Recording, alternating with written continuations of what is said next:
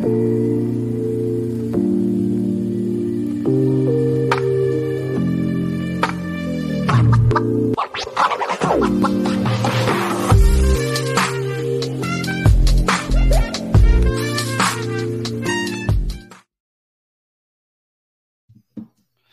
evening. Welcome into another episode of Cap and Trade. I am your host, Texans Cap. You can follow me on Twitter at Texans Cap. If you prefer the written format, you can follow along at capandtrade.substack.com. Thanks everybody for joining in tonight. Our esteemed guest is on the phone with somebody he needs to talk to, so he'll hop on here in a few minutes. Mr. Aaron Wilson of KPRC Channel 2. So we'll get things going until Aaron gets off the phone call and can hop over to us. But, basically tonight, what I wanted to cover, the combine finished up, closed out, just a jam-packed, probably last 5 days, especially on Twitter and social media, of what all we saw. And, it's just kind of some of the stuff I wanted to cover tonight. Talk about the Jalen Carter slide, how far he's going to slide. Does Houston stay at number 2? What does Chicago do at number 1?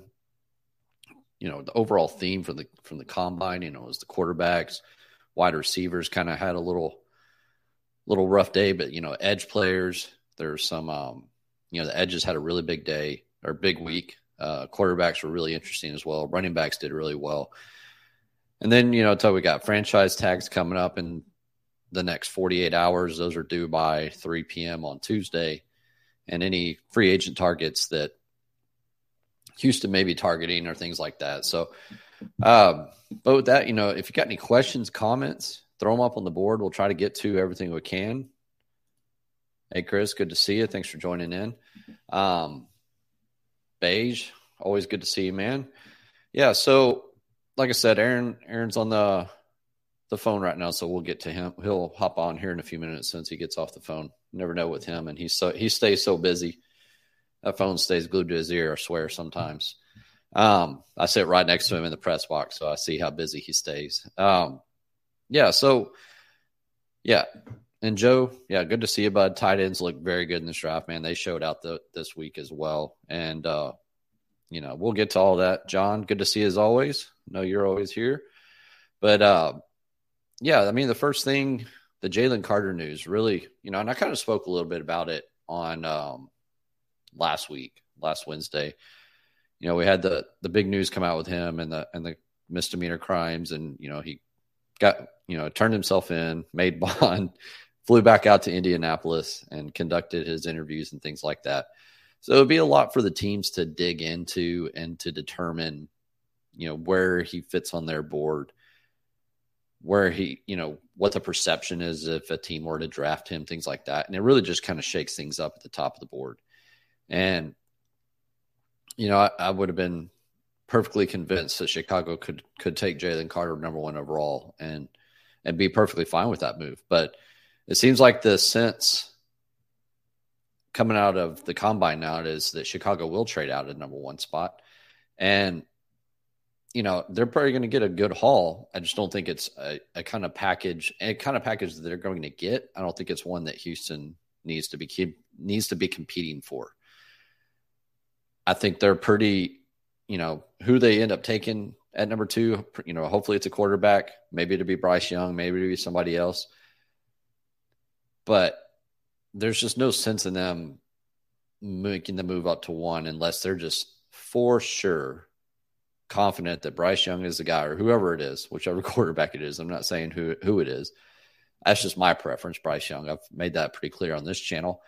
But there's no sense for them to move up because if Indy moves up, something like that, it's going to be a swap into the first this year, their second rounder, and a 2024 first. That's a lot to swallow for Houston just to move up 1 spot to avoid getting leapfrogged. And so, like I said, with this Jalen Carter news, I think Arizona really slides into the driver's seat per se. I think maybe Chicago can trade out of it and get a big move up from Carolina or Atlanta or Las Vegas. One of those teams also looking for a quarterback. But I still have trouble seeing it. I just don't see it for Chicago. I feel like if Indianapolis is not in Carolina, and my opinion based on things I've seen and things I've heard and people I talk to, it feels like Indianapolis and Carolina are both heavy in on Stroud. I'm not buying the Will Levis thing. I feel like those two teams are really going to be targeting CJ Stroud.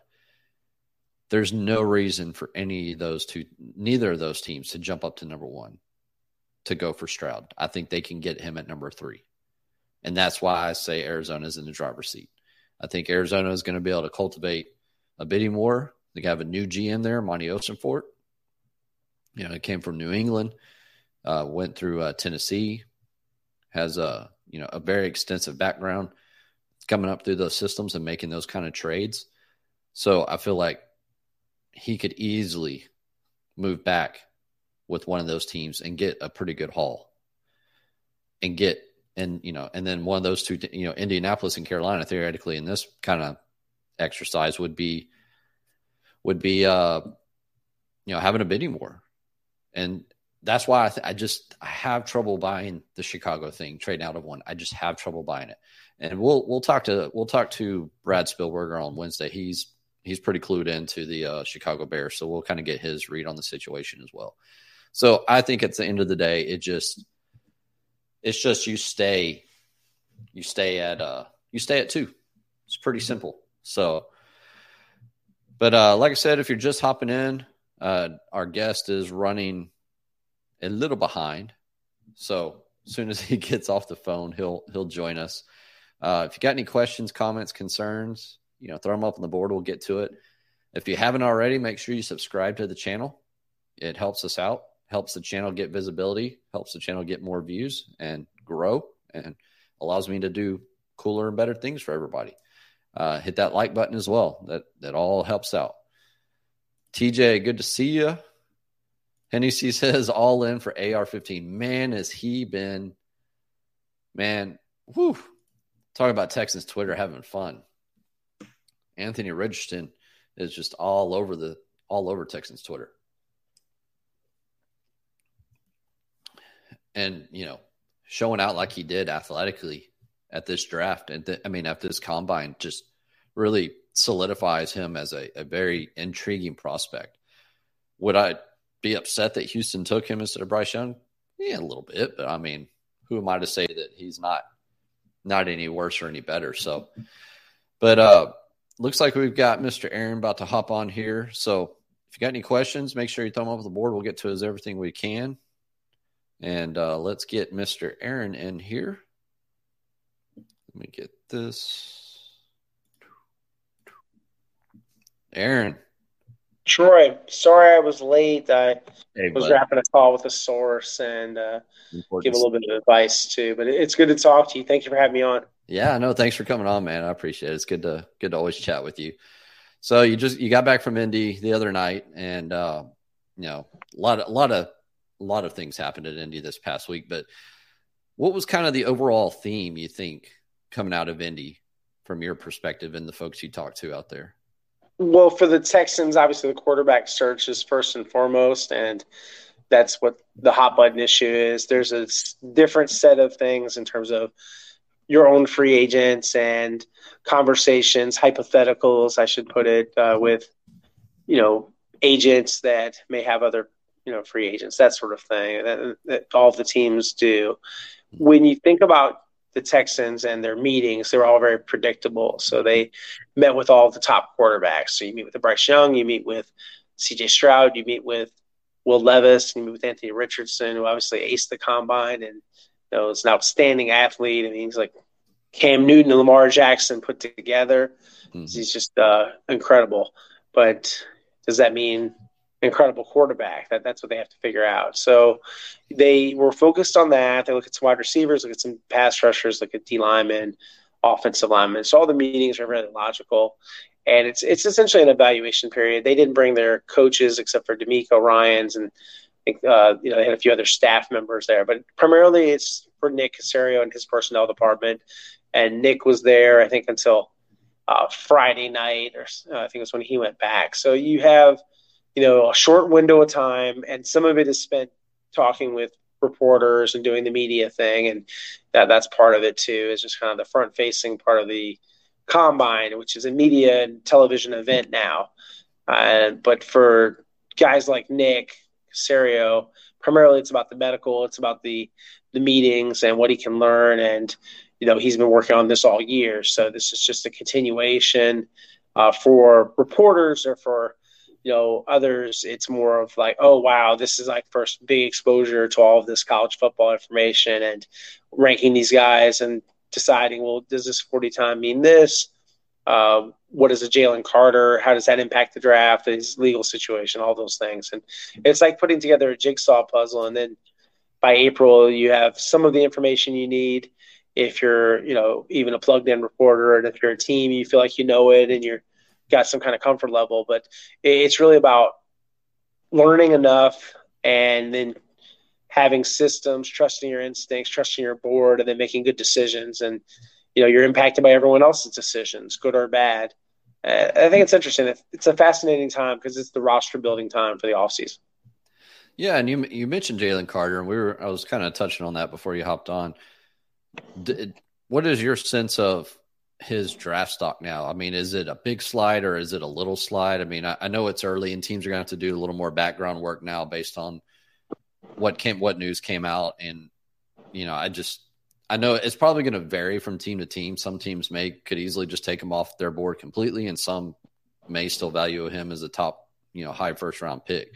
Is there any sense of what you kind of came away with on Jalen Carter and his status? Well, Troy, it really comes down to how badly do you need a defensive tackle. And most people really need players like that. And then what's your comfort level? Here's what I believe and what others believe. He's not going to jail. He is facing these misdemeanors. He's going to, if he settles, probably look at some kind of probation or community service.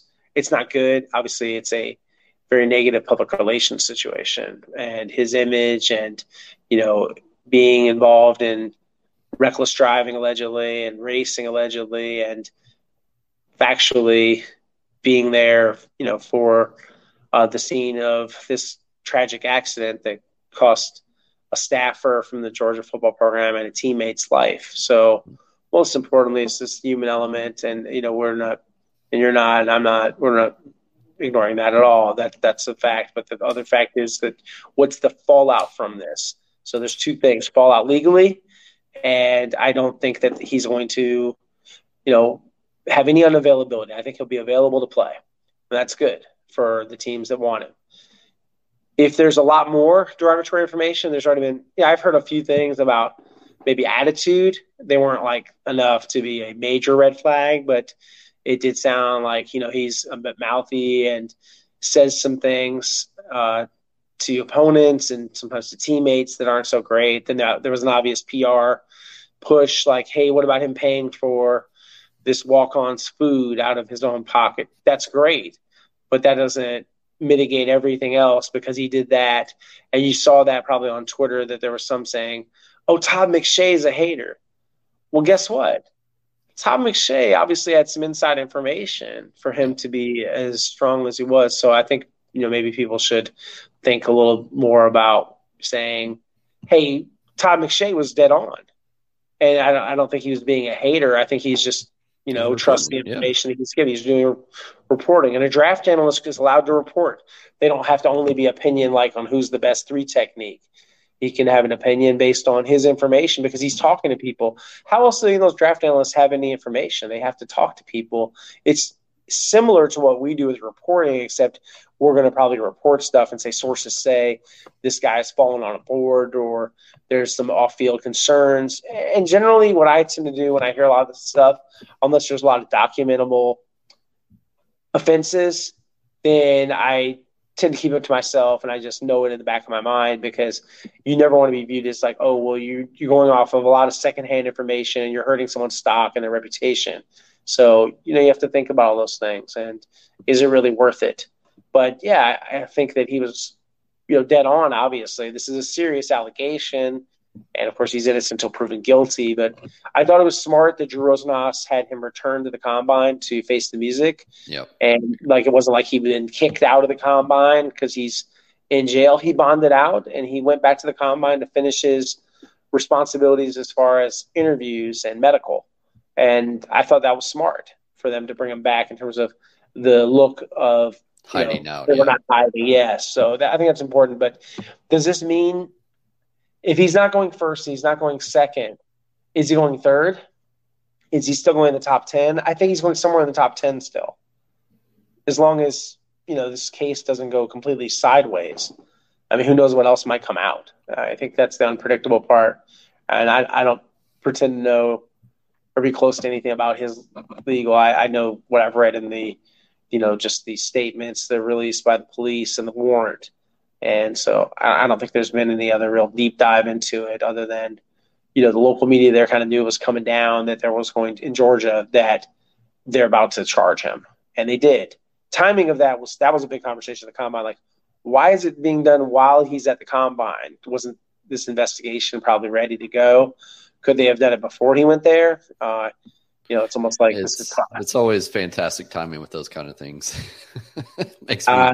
there's never a good time to be charged with misdemeanor. Right. No, but I'm saying it's like right on the eve of the combine. It's just, I don't know if it's coincidence. A lot of people thought like, they're trying to ruin his stock or they're looking for, I think it's more that they're looking for maximum attention, like that we're tough on, crime, that we take this seriously and we're going to, file this case and he's going to be held accountable. I think that it's no more complicated than that.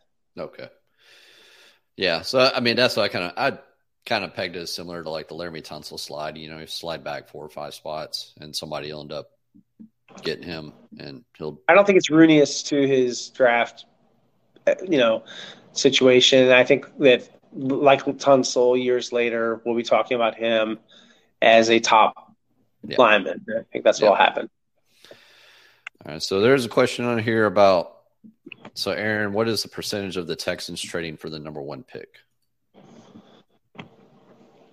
They're trying to sell the pick, the Bears. And I even heard a rumor today that there's a team that they're talking with where it could be done even before free agency. And because it involves a player. So, I didn't hear which player or which team, but Poles told someone who told me. So it's, again, like secondhand, but it's an interesting tidbit that came to me this afternoon that Poles is having those kind of conversations. Poles being Ryan Poles, the general manager of the Bears. Yep. So, they're definitely willing to sell the pick.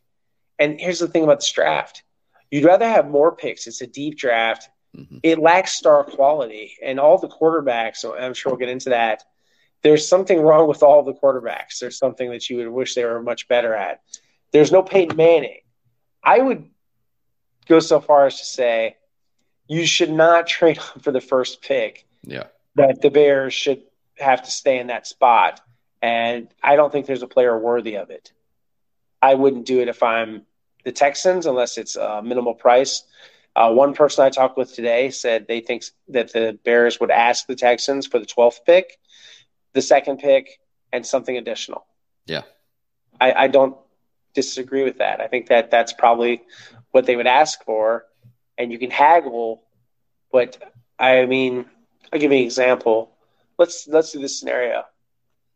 That pick, you do that. Let's say it's a 2, a 12, and a 4, or 2, 12, and a 3, or next year or something. Next year's 2, perhaps, and you lose the 12th pick, and that gets you Bryce Young, who's undersized quarterback that maybe you could have drafted at 2. Yeah. Or you could draft Stroud instead, who's more of a prototypical quarterback, but not as dynamic. Are you happy? If you're a Texans fans. No, I'm not. I don't think it's a good idea, but no. If I'm Nick, I'm looking more to move back, or I just make a decision that I'm not Bryce Young or bust. I think it's perfectly conceivable that if Chicago does trade out of that pick, and say Houston did want Bryce Young, and somebody leapfrogs them and takes Bryce Young, then you fall back on Will Anderson or something like that. That's still a fantastic draft pick at number 2 overall, and you just kind of figure it out from there. But to offer up that, to have to give up that much to make that one slot move, like you said, there's nobody in this draft that There's no way they're just doing it like, hey, even though no one else is making us an offer, give us a 2 and we'll give you the pick. I mean, like, we have to be sure. Maybe that happens when they're on the clock and they're able to squeeze something out of it. Yeah. Like, I'm just not buying it. I'm probably going to be completely wrong, but I feel like Chicago's not going to be able to trade out of it. It's way early. I think it is. People are interested. The thing is now, I heard a little bit today that Stroud is who the Colts prefer, at least who their general manager prefers, and Steichen, that Bryce is more the Texans guy, and that Stroud, and then it's hard to find like where Richardson and Levis going, and Levis might not even go in the top 10. Like, it's possible Levis has to wait a little longer. I heard Carolina and Indy both in on Stroud. Yep. And so Carolina may have to leap Indy up and go up to number 3. So it costs them so much. So it costs them a ton. And we're talking about trades. So one player that comes to mind, we think about moving. I don't know who they'd be moving for. But DeAndre Hopkins, is he part of a deal? Because the Cardinals, they're thinking about trying to trade him. So is he part of anything that they're doing, a maneuver? Would they want to go up with him? Would they get better terms? Would the Bears like to have a Hopkins paired with the Justin Fields? That was another thing that was just a really big takeaway, is that the Bears are okay with Fields. They want to just keep going with him. Yep. And I've heard that from several sources around the league that are familiar with the Bears way of thinking, and I've had direct conversations with them. Yeah. No, that's pretty much my read on the situation on the outside looking in.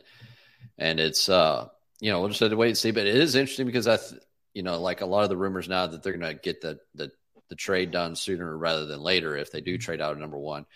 And that's the thought process behind that, which I kind of agree with. It kind of lets you get you set for free agency when you already know your picks. And it also, if Chicago were to come out with like extra 2, extra 3rd round or whatever, maybe because they need to do some pretty heavy spending. It doesn't make sense to me. Troy, they can use some of those additional draft picks to trade for veterans or something like that. Is why I say it's good to get that draft capital early. Yeah. Oh, it'd be great to do, ideal, but the way this thing works is no one wants to have a serious conversation with you until you're really like in the final days before the draft and deadlines for action, all that kind of thing. What I think is the most likely scenario, they're talking that day, like the trade happens, in the hours before the show starts, and that's what the league would want too. By the way, yeah, I know. Yeah, they would love to have a trade or something go down like trade that 2 hours, clock, 2 hours beforehand, or and so let's say it's the Texans. Does that mean it's Bryce Young, and what are they going to do, and all those sorts of things, and then it'll be like this closely guarded secret. It'll be an interesting situation. Yeah, but it's just a lot of it is very much a moving target. Yeah, starting to get a few questions about Brandon Cooks. And, if you think he's going to make it back or if you think a trade's going to happen one way or another at some point in the next couple of weeks, have you got any new information on that front? Right. There are multiple teams interested in him. And I've heard, a little bit about the Broncos. I've heard a little bit about, LA being a possibility, likely LA Rams more than LA Chargers. I've heard, the Patriots have had some interest in Brandon, one of his old teams. Broncos, obvious connection because of Sean Payton. Nothing concrete or moving just yet. And he reiterated his desire to be traded when he talked with the Texans. So, he hasn't changed his mind on wanting a trade. There's still a rebuild, and he was very clear on what he wanted. He wanted to play for a contender. They're not a contender. That hasn't changed just because you have a head coach with a lot of upside and a lot of popularity and excitement surrounding him as a charismatic leader. He is all of those things, and there is hope in Houston primarily because of D'Amico Ryan's presence here. But that doesn't move him necessarily because he's toward the end of his career, and he's continuing to train and get ready for whoever he's going to play for. The trade doesn't make much sense because you're not going to get a lot back. So I understand the Texans' perspective of what D'Amico put out there was, we'd like to work with him.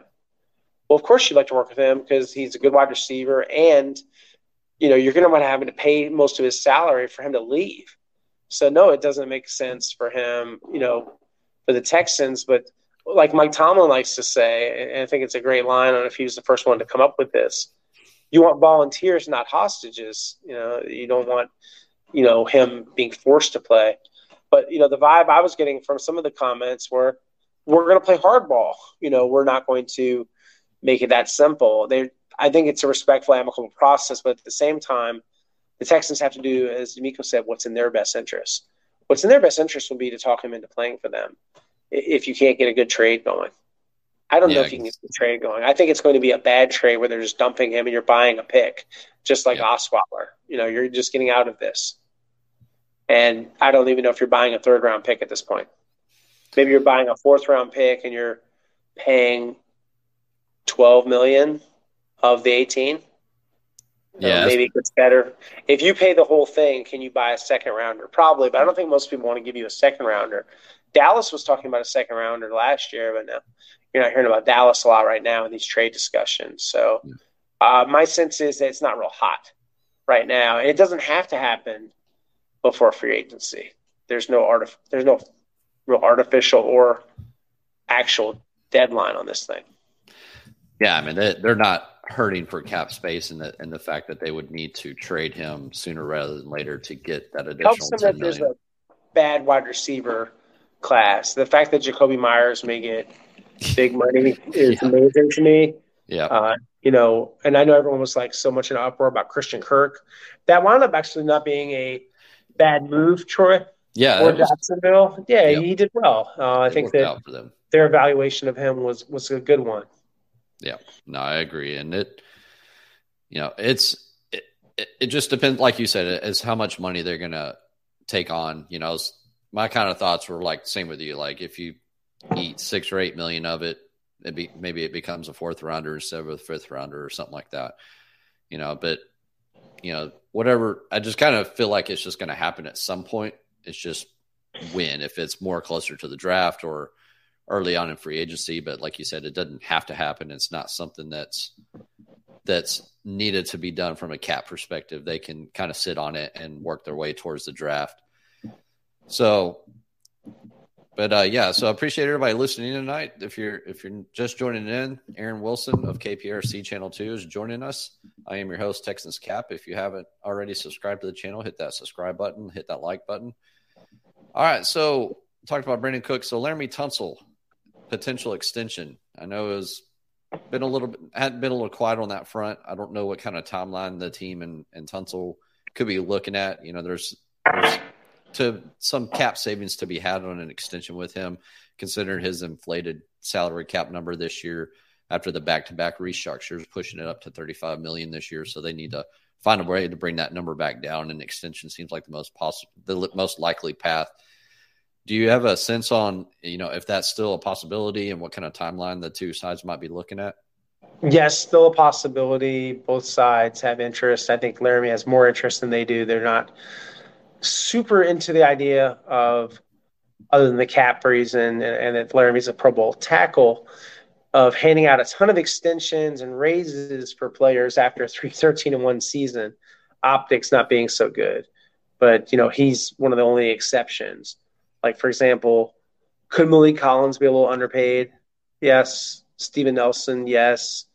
Titus Howard wants a new deal, but I think he'll play into the fifth year. They'll have a few conversations maybe after the draft, but I don't anticipate a Titus Howard extension this offseason. And in my opinion, Laremy is the most likely. And there's a way to do the Laremy deal that can lower the cap, as you said, and get his APY up, which is what he wants. And some of that's a respect factor for Laremy.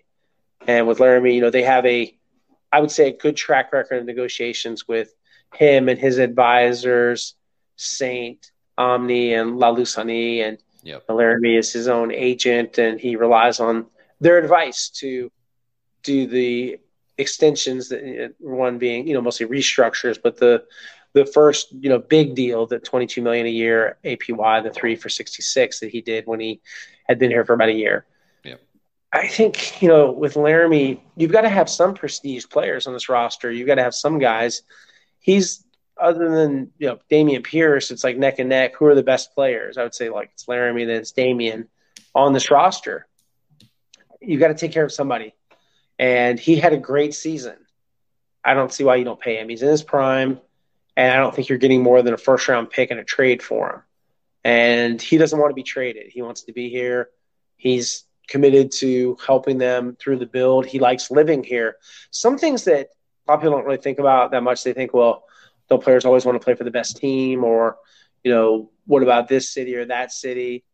He actually likes living here, likes his lifestyle. His brother Alex is a trainer and a yoga instructor and has built a life for himself here. So a lot of it's, it's your, inner circle, the folks that are around him. And Laramie is a homeowner here. He likes being in this area, enjoys the restaurants, enjoys the scene, likes a lot of things that are happening, is happy being in that locker room, has a lot of friendships. These are factors for guys. So like anywhere, if you were picking a place to work, Troy, like, well, do I want to live in Houston, or do I want to live in, Denver? Do I want to live in Los Angeles? Where do I want to live? What's the work situation like? And so the fact that Laramie's happy and on board, that's great. That's what you want. It's just a matter of, can you make it financially feasible? And I think they can, but I don't sense any rush. They have not begun negotiations, and maybe they'll start laying the groundwork for that soon. I think that was sort of the hope, but there is nothing imminent or developing right now. And, if that changes, then we'll do some reporting on it. But yeah, I check on these things pretty frequently, and I have not heard of talks. Yeah, and if they end up doing the extension, he's gonna reset the market. He'll be the number one paid left tackle. They're not gonna. There'd be no point not to. And even if that's 25 or 50 grand more or whatever, 100 grand more, whatever it might be, if he's a million above Trent Williams, he's younger than Trent. Yep. But they're totally different style of players. Like Trent's more of a power player. Laramie is more of a athleticism kind of guy, and he has power too. But like Trent is like one of the more big drive blockers to play the left tackle position probably in the last couple decades. Yeah. No, I'm with you on that. We'll, like you said, we'll kind of keep an eye on it, and if for those who are watching the show, if you go back to the channel, I did a contract building session on Laramie Tunsil about 3 weeks ago. If you want to go watch that and see what kind of potential contract that Tunsil would command. So sticking with the Texans, I think probably for their own pending free agents, I guess like the players that I really would like to see the team try to re-sign would be Tavierre Thomas and Agbo Okoronkwo. I'm still not sure on Okoronkwo if he's going to fit what D'Amico wants out of the defensive end. Looking back at San Francisco's roster, everybody was 260 and up, pretty big guys on the defensive end, and Okoronkwo was a little bit lighter at 245. So be curious. And his market, I just can't really get a feel for his market. I've talked to a few people, and some people it's saying it's going to be low, and there's some people that saying okay, you could get as much as $10 million a year, and then some people are saying it's going to be only $4 or $5 million a year. So those are probably my top two players that I would like to see resigned. Other players like Owens or Chris Moore, those are maybe good, strong depth guys, but I think those two are the top two players of my mind. I'll give you a few updates. I don't have it definitively what they will do, but I'm getting some tea leaves on this. Okay. With Obo, yes, there's mutual interest on Obo potentially coming back to the Texans. And it doesn't mean that there will be a deal done. He'll have a market. It will not be a $10 million market. And that's because of his size and because he only really was having production there once he got to play a lot. So he's a bit of a projection. And I would say it'll be between $4 million and $6 million. And I've heard that for other defensive linemen. They're in the same category, 5 to 6, even guys that had great seasons like Charles Omenihu. But Charles, even though he hasn't been charged, is not expected to be charged, did have an arrest for a domestic situation. Mm-hmm. And he's a much different style of player. And I've even heard about the Texans being something that, that's not completely ruled out as a return. I've heard of multiple teams being interested, the Raiders, and the 49ers. So I think he'll have a market.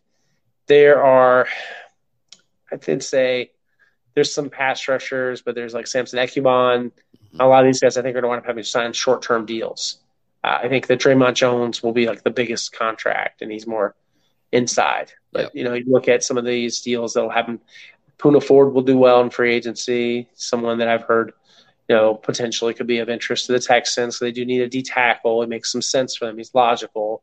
Don't know if they'll actually move on him or not, but he'll have options. Including Seattle. He's a good football player.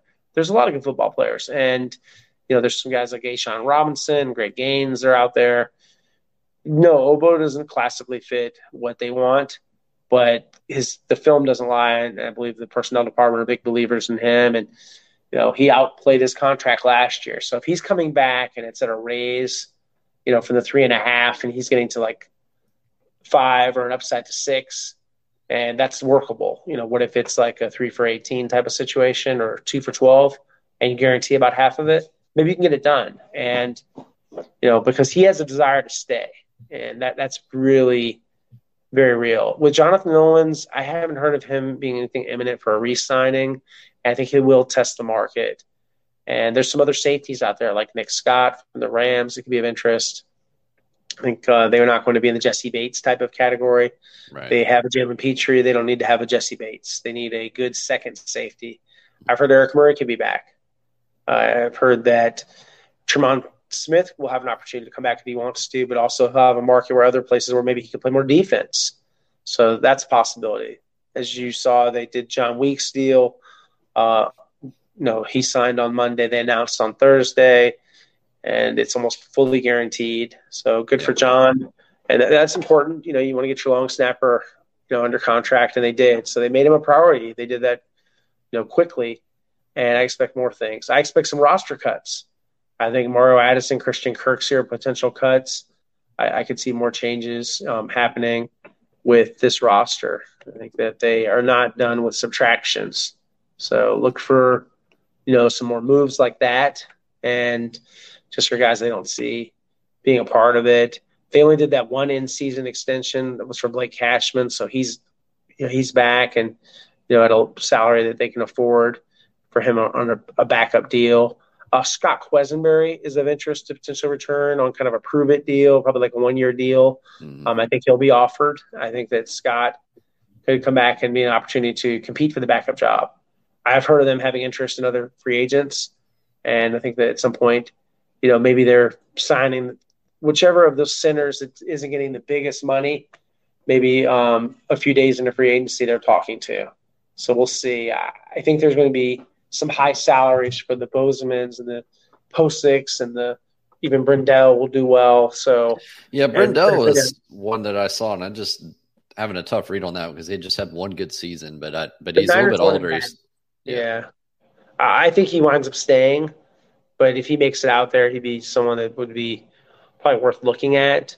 And they've got a lot of work to do. They've got a lot of free agents. Got my list up here. It's it's pretty heavy group of free agents and decisions they have to make. The truth of it is, you should not run it back with 3-13-1 roster. No, you should make changes and make as many changes as you want. And I don't think there's a whole bunch of if you don't have him back, it's the end of the world. If any of those players I was talking about don't come back, that's fine.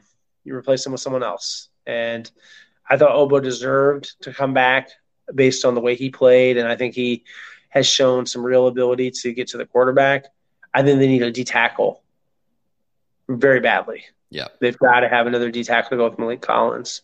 I like the Poona Ford idea because he can get after the quarterback, he can stop the run, he can do a lot of things for you.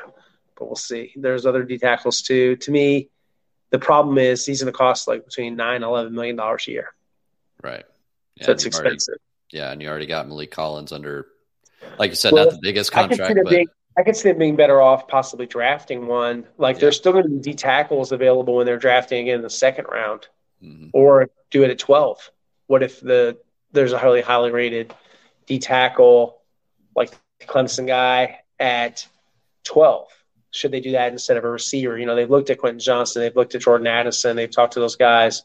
Raheem Garrett's coming in for a visit. He's not a first rounder. He's a later guy from Maryland, from my high school, by the way, St. John's High School in D.C., home of the Cadets, Yep. former WCAC all-star here, linebacker, and teammate of Under Armour's Kevin Plank. He's why the program's so good now, because a lot of money into it, but I digress. Yeah. But yeah, I mean they've got a lot of places to fill. Like with it, like you said, with like the center position, that that's an area of need for them. And I feel like this offensive line is potentially a center away from being a top 15 type of offensive line. I feel like AJ can be serviceable. Hopefully Kenyon Green kind of makes his way back. And if you could get just a good anchor center with a veteran type, Connor McGovern, Brindle, somebody like that who's got a little bit of time in in the same type of system that Bobby Sloak will be bringing over, could really just be that final piece for that offensive line and really just get things going in the right direction for that offense. Because it's, you build from the center out, the trenches. That's always kind of been my opinion of things. So I think that's one area. And like you said, they may not be big in on like that first wave of free agency with any big, huge signings, but maybe, like you said, day 2, day 3, second wave, third wave, when they start making a little bit of noise. Do you see Nick making any kind of big splash signings, just maybe like one player that's, like a Tremaine Edmonds or somebody like that, or just any position where it's like day one, huge contract for this player? Or do you think they kind of go more second, I haven't heard of wave? him being a high bidder, really. I haven't heard about that in terms of meetings. I didn't even hear about an inordinate amount of, people looking at and saying the Texans, we expect them to be on the bidding side for some of those type of players. And as you have noticed by now, they're not a part of the Derek Carr thing. They have yet to become a part of the Jimmy G thing. So what are they doing? Is there going to be a, say like a Teddy Bridgewater? What are they going to be doing? Will they get involved with the Deontay Foreman? Or that's a maybe. And Foreman could be of some interest to them if he doesn't re-sign with the Panthers. So maybe you get a back before the draft to work in tandem with Dameon Pierce. And that would be interesting. So we'll see. I mean, the big thing is, you're talking about a time splitting situation and Pierce is the featured back. So is that even attractive to Foreman to come here and not be the bell cow? I would think probably not. And also, when he was here the first time, I feel like he was a different guy. He was still maturing. He's changed a lot. He's become a dad. He's got 2 kids. His father passed in a trucking accident. I think it's been very motivating for him. Like that he didn't want to ever let his dad down, and he's changed a lot. I think you get a different Deontay Foreman, but I don't know if it's the right move to do. Just because I think he's a starter, in my opinion, not just a time splitting back. And I think ideally the second back that works in tandem with Pierce would be more of a pass catching kind of guy. So thinking about the draft, like the Tulane running back, guys like that. Mm-hmm. Let's see. We had a question from Rod. Is there any chance Nick decides to draft Titus replacement in this draft, or is it a sure thing they give him a new contract some point down the line? I mean, before I let Aaron answer, my opinion on Titus Howard and the extension is I think that's something you look at maybe halfway through the season as an in-season type of extension move if he continues to play well and progress and show that he can be a long-term answer at the tackle position. Right. I did ask DeMeco Ryans not about contracts, but just about the value of having those bookend tackles, and he was enthusiastic about the continued presence of Laramie and Titus. So it doesn't sound like Titus is a short timer at all, but organizationally, do they need to see even more from him after last season, which I think was a step in the right direction back at his natural right tackle spot? It makes more sense financially to do it early. It really does. And he's going to play for $13 million. So he makes that big jump on the 5th-year option, the club option they exercised last year. But, I think about the big picture. I would get him done. And I even had people tell me this was, from some others around the league that like the idea of trading Laramie and putting Titus at left tackle. I think he's much better at right tackle, though. So I didn't really agree with that opinion, but it was an opinion that was expressed to me, not by the organization, but by a different NFL official. It's interesting because you think about these things and you want to do it in cycles, like John Grenard. You have a decision to make on him eventually, and Malik Collins, and you've got a lot of guys in the excuse me final year of their deal. So how is all that going to work? They need layers and layers and layers of players, Bill O'Brien used to say, and they are not even close. I would just say for everyone, they have to be patient. I think they'll make with a quarterback if they have a rookie quarterback that's a successful rookie quarterback, like a Brock Purdy type of performance and beyond, then they'll have a chance to be like a 6-7 win kind of team if everything falls right. But they need a great offseason. To me, really, they're 2 off seasons away. 2024 is more the year I would look for them to come out of this.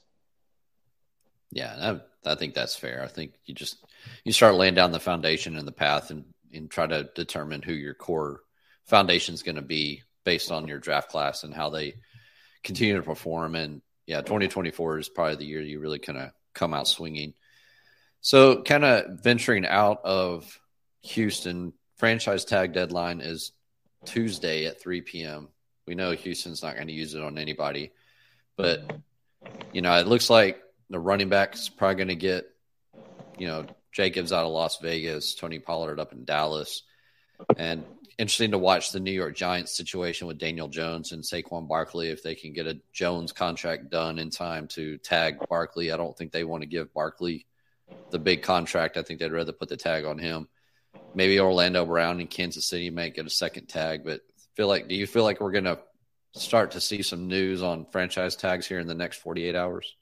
Yes, I think you'll see Lamar Jackson get the franchise tag. Mm-hmm. I think that you're looking through some of the lists of other ones. You'll see that happen with in Jacksonville with their tight end. So that'll Evan Ingram, yep. Yeah, Evan Ingram, yes, and Jesse Bates III. He'll be free. I think they're just going to let him go and move on. Tony Pollard, yes, I expect that to happen. And just kind of looking through some of the lists here, ones that predicted, expected. Texans, obviously none. I think Orlando Brown does get it, and Josh Jacobs, like you said, and then maybe less tags this year. I don't think that the Patriots should tag Jonathan Jones. I think they should let him leave. I think Saquon Barkley gets it if Jones doesn't get it, if they get the deal done. And then I think James Bradbury will not be franchise tagged for Philly. I think he'll be free. Tayshaun Gibson will not be tagged by the Niners. I don't know why somebody put him on the list. I think Geno Smith will not be tagged. Somebody was making a list. They just reached. I don't think Jamel Dean will be tagged. And Daron Payne, they've already tagged him. They executed the tag there, yep. Yeah. I don't know if it made the wire. I think it was more like communicated. I haven't seen like a franchise. Oh no, tag. It was actually on the wire. The Daron Payne tag. What day did it make it? Thursday. Wednesday. It was Wednesday. It's one of those days. It's one of those days in Indy where probably I wasn't great at checking my emails, but I was.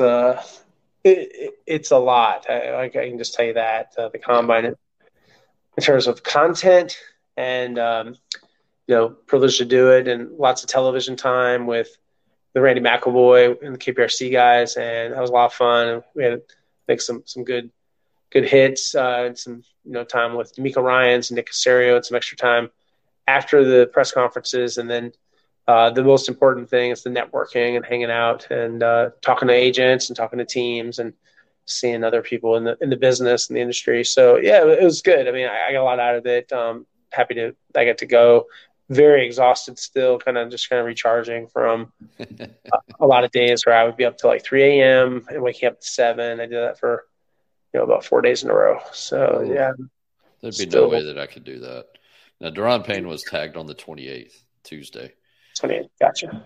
But I did. Man, I would die if I had to do 3 a.m.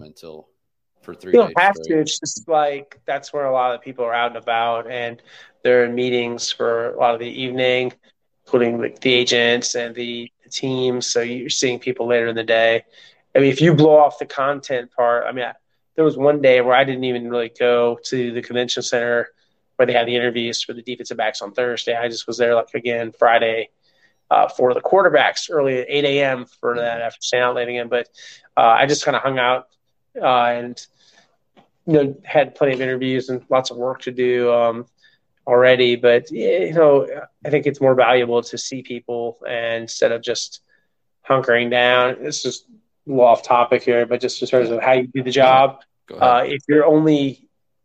If all you're doing is hang out with your peer group, like the reporters, you're not really improving your ability to know anything. So like any of the information I have about who might or might not be back, that's gained by talking to people and people around the league. But if you just sit and, you write your stories and then you go have dinner and that's kind of it, I don't think you'll improve, much at all in terms of improvement, meaning improve your knowledge, improve your level of connections, get new phone numbers, things like that.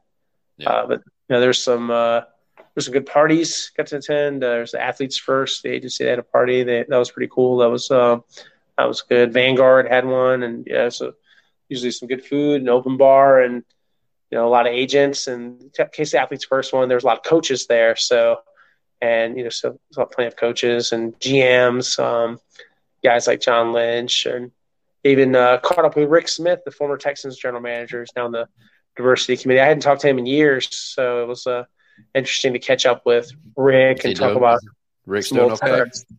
Yeah, he's okay. He's doing well. His son is in college, and he still lives in Houston, and he's helping the league with diversity efforts. And I've heard his name come up a little bit. There was a rumor about him and the Raiders. I didn't ask him about it, but I kind of had some hunch that maybe that might be a fit. He was recently in the Raiders building, and it was on the heels of Marcel Reese resigning. Who knows? Maybe that might be a place for him to help Mark Davis be an advisor to him. But right now he's just doing his thing with the league where he helps them with diversity and inclusion efforts and trying to improve those around the league. So that's Rick's role right now. And he seemed like he was doing well. But, yeah, it was good to talk with him. I hadn't talked to him really since he had left the organization. Yeah, he needs to be in the league. Despite what some folks may think, he was a very good general manager. And, yes. And I think that's a pretty consistent viewpoint on him. And so I think he can definitely help the team out regardless of what it is. Yeah. We had a great conversation. Yeah, he's a very smart guy. It was good talking with him. And he, I know that Deshaun eventually, for the fans, obviously the way the end result was a disappointment, but he was right about the football evaluation of Deshaun Watson. Yeah. So ultimately, I think that's the hits in the first round. That's a big part of his legacy here. Yeah. All right, man. Well, that's about all the talking points I had for tonight.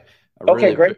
I really appreciate you taking some time, and hopefully get some rest. And I'm sure we'll be in touch over the next next few days as we get close to free agency, and things are going to get really ramped up here in the next week and a half, and be crazy. And make sure you're following Aaron on Twitter at Aaron Wilson _NFL. He'll be he's always very active on there, so tons of news coming out.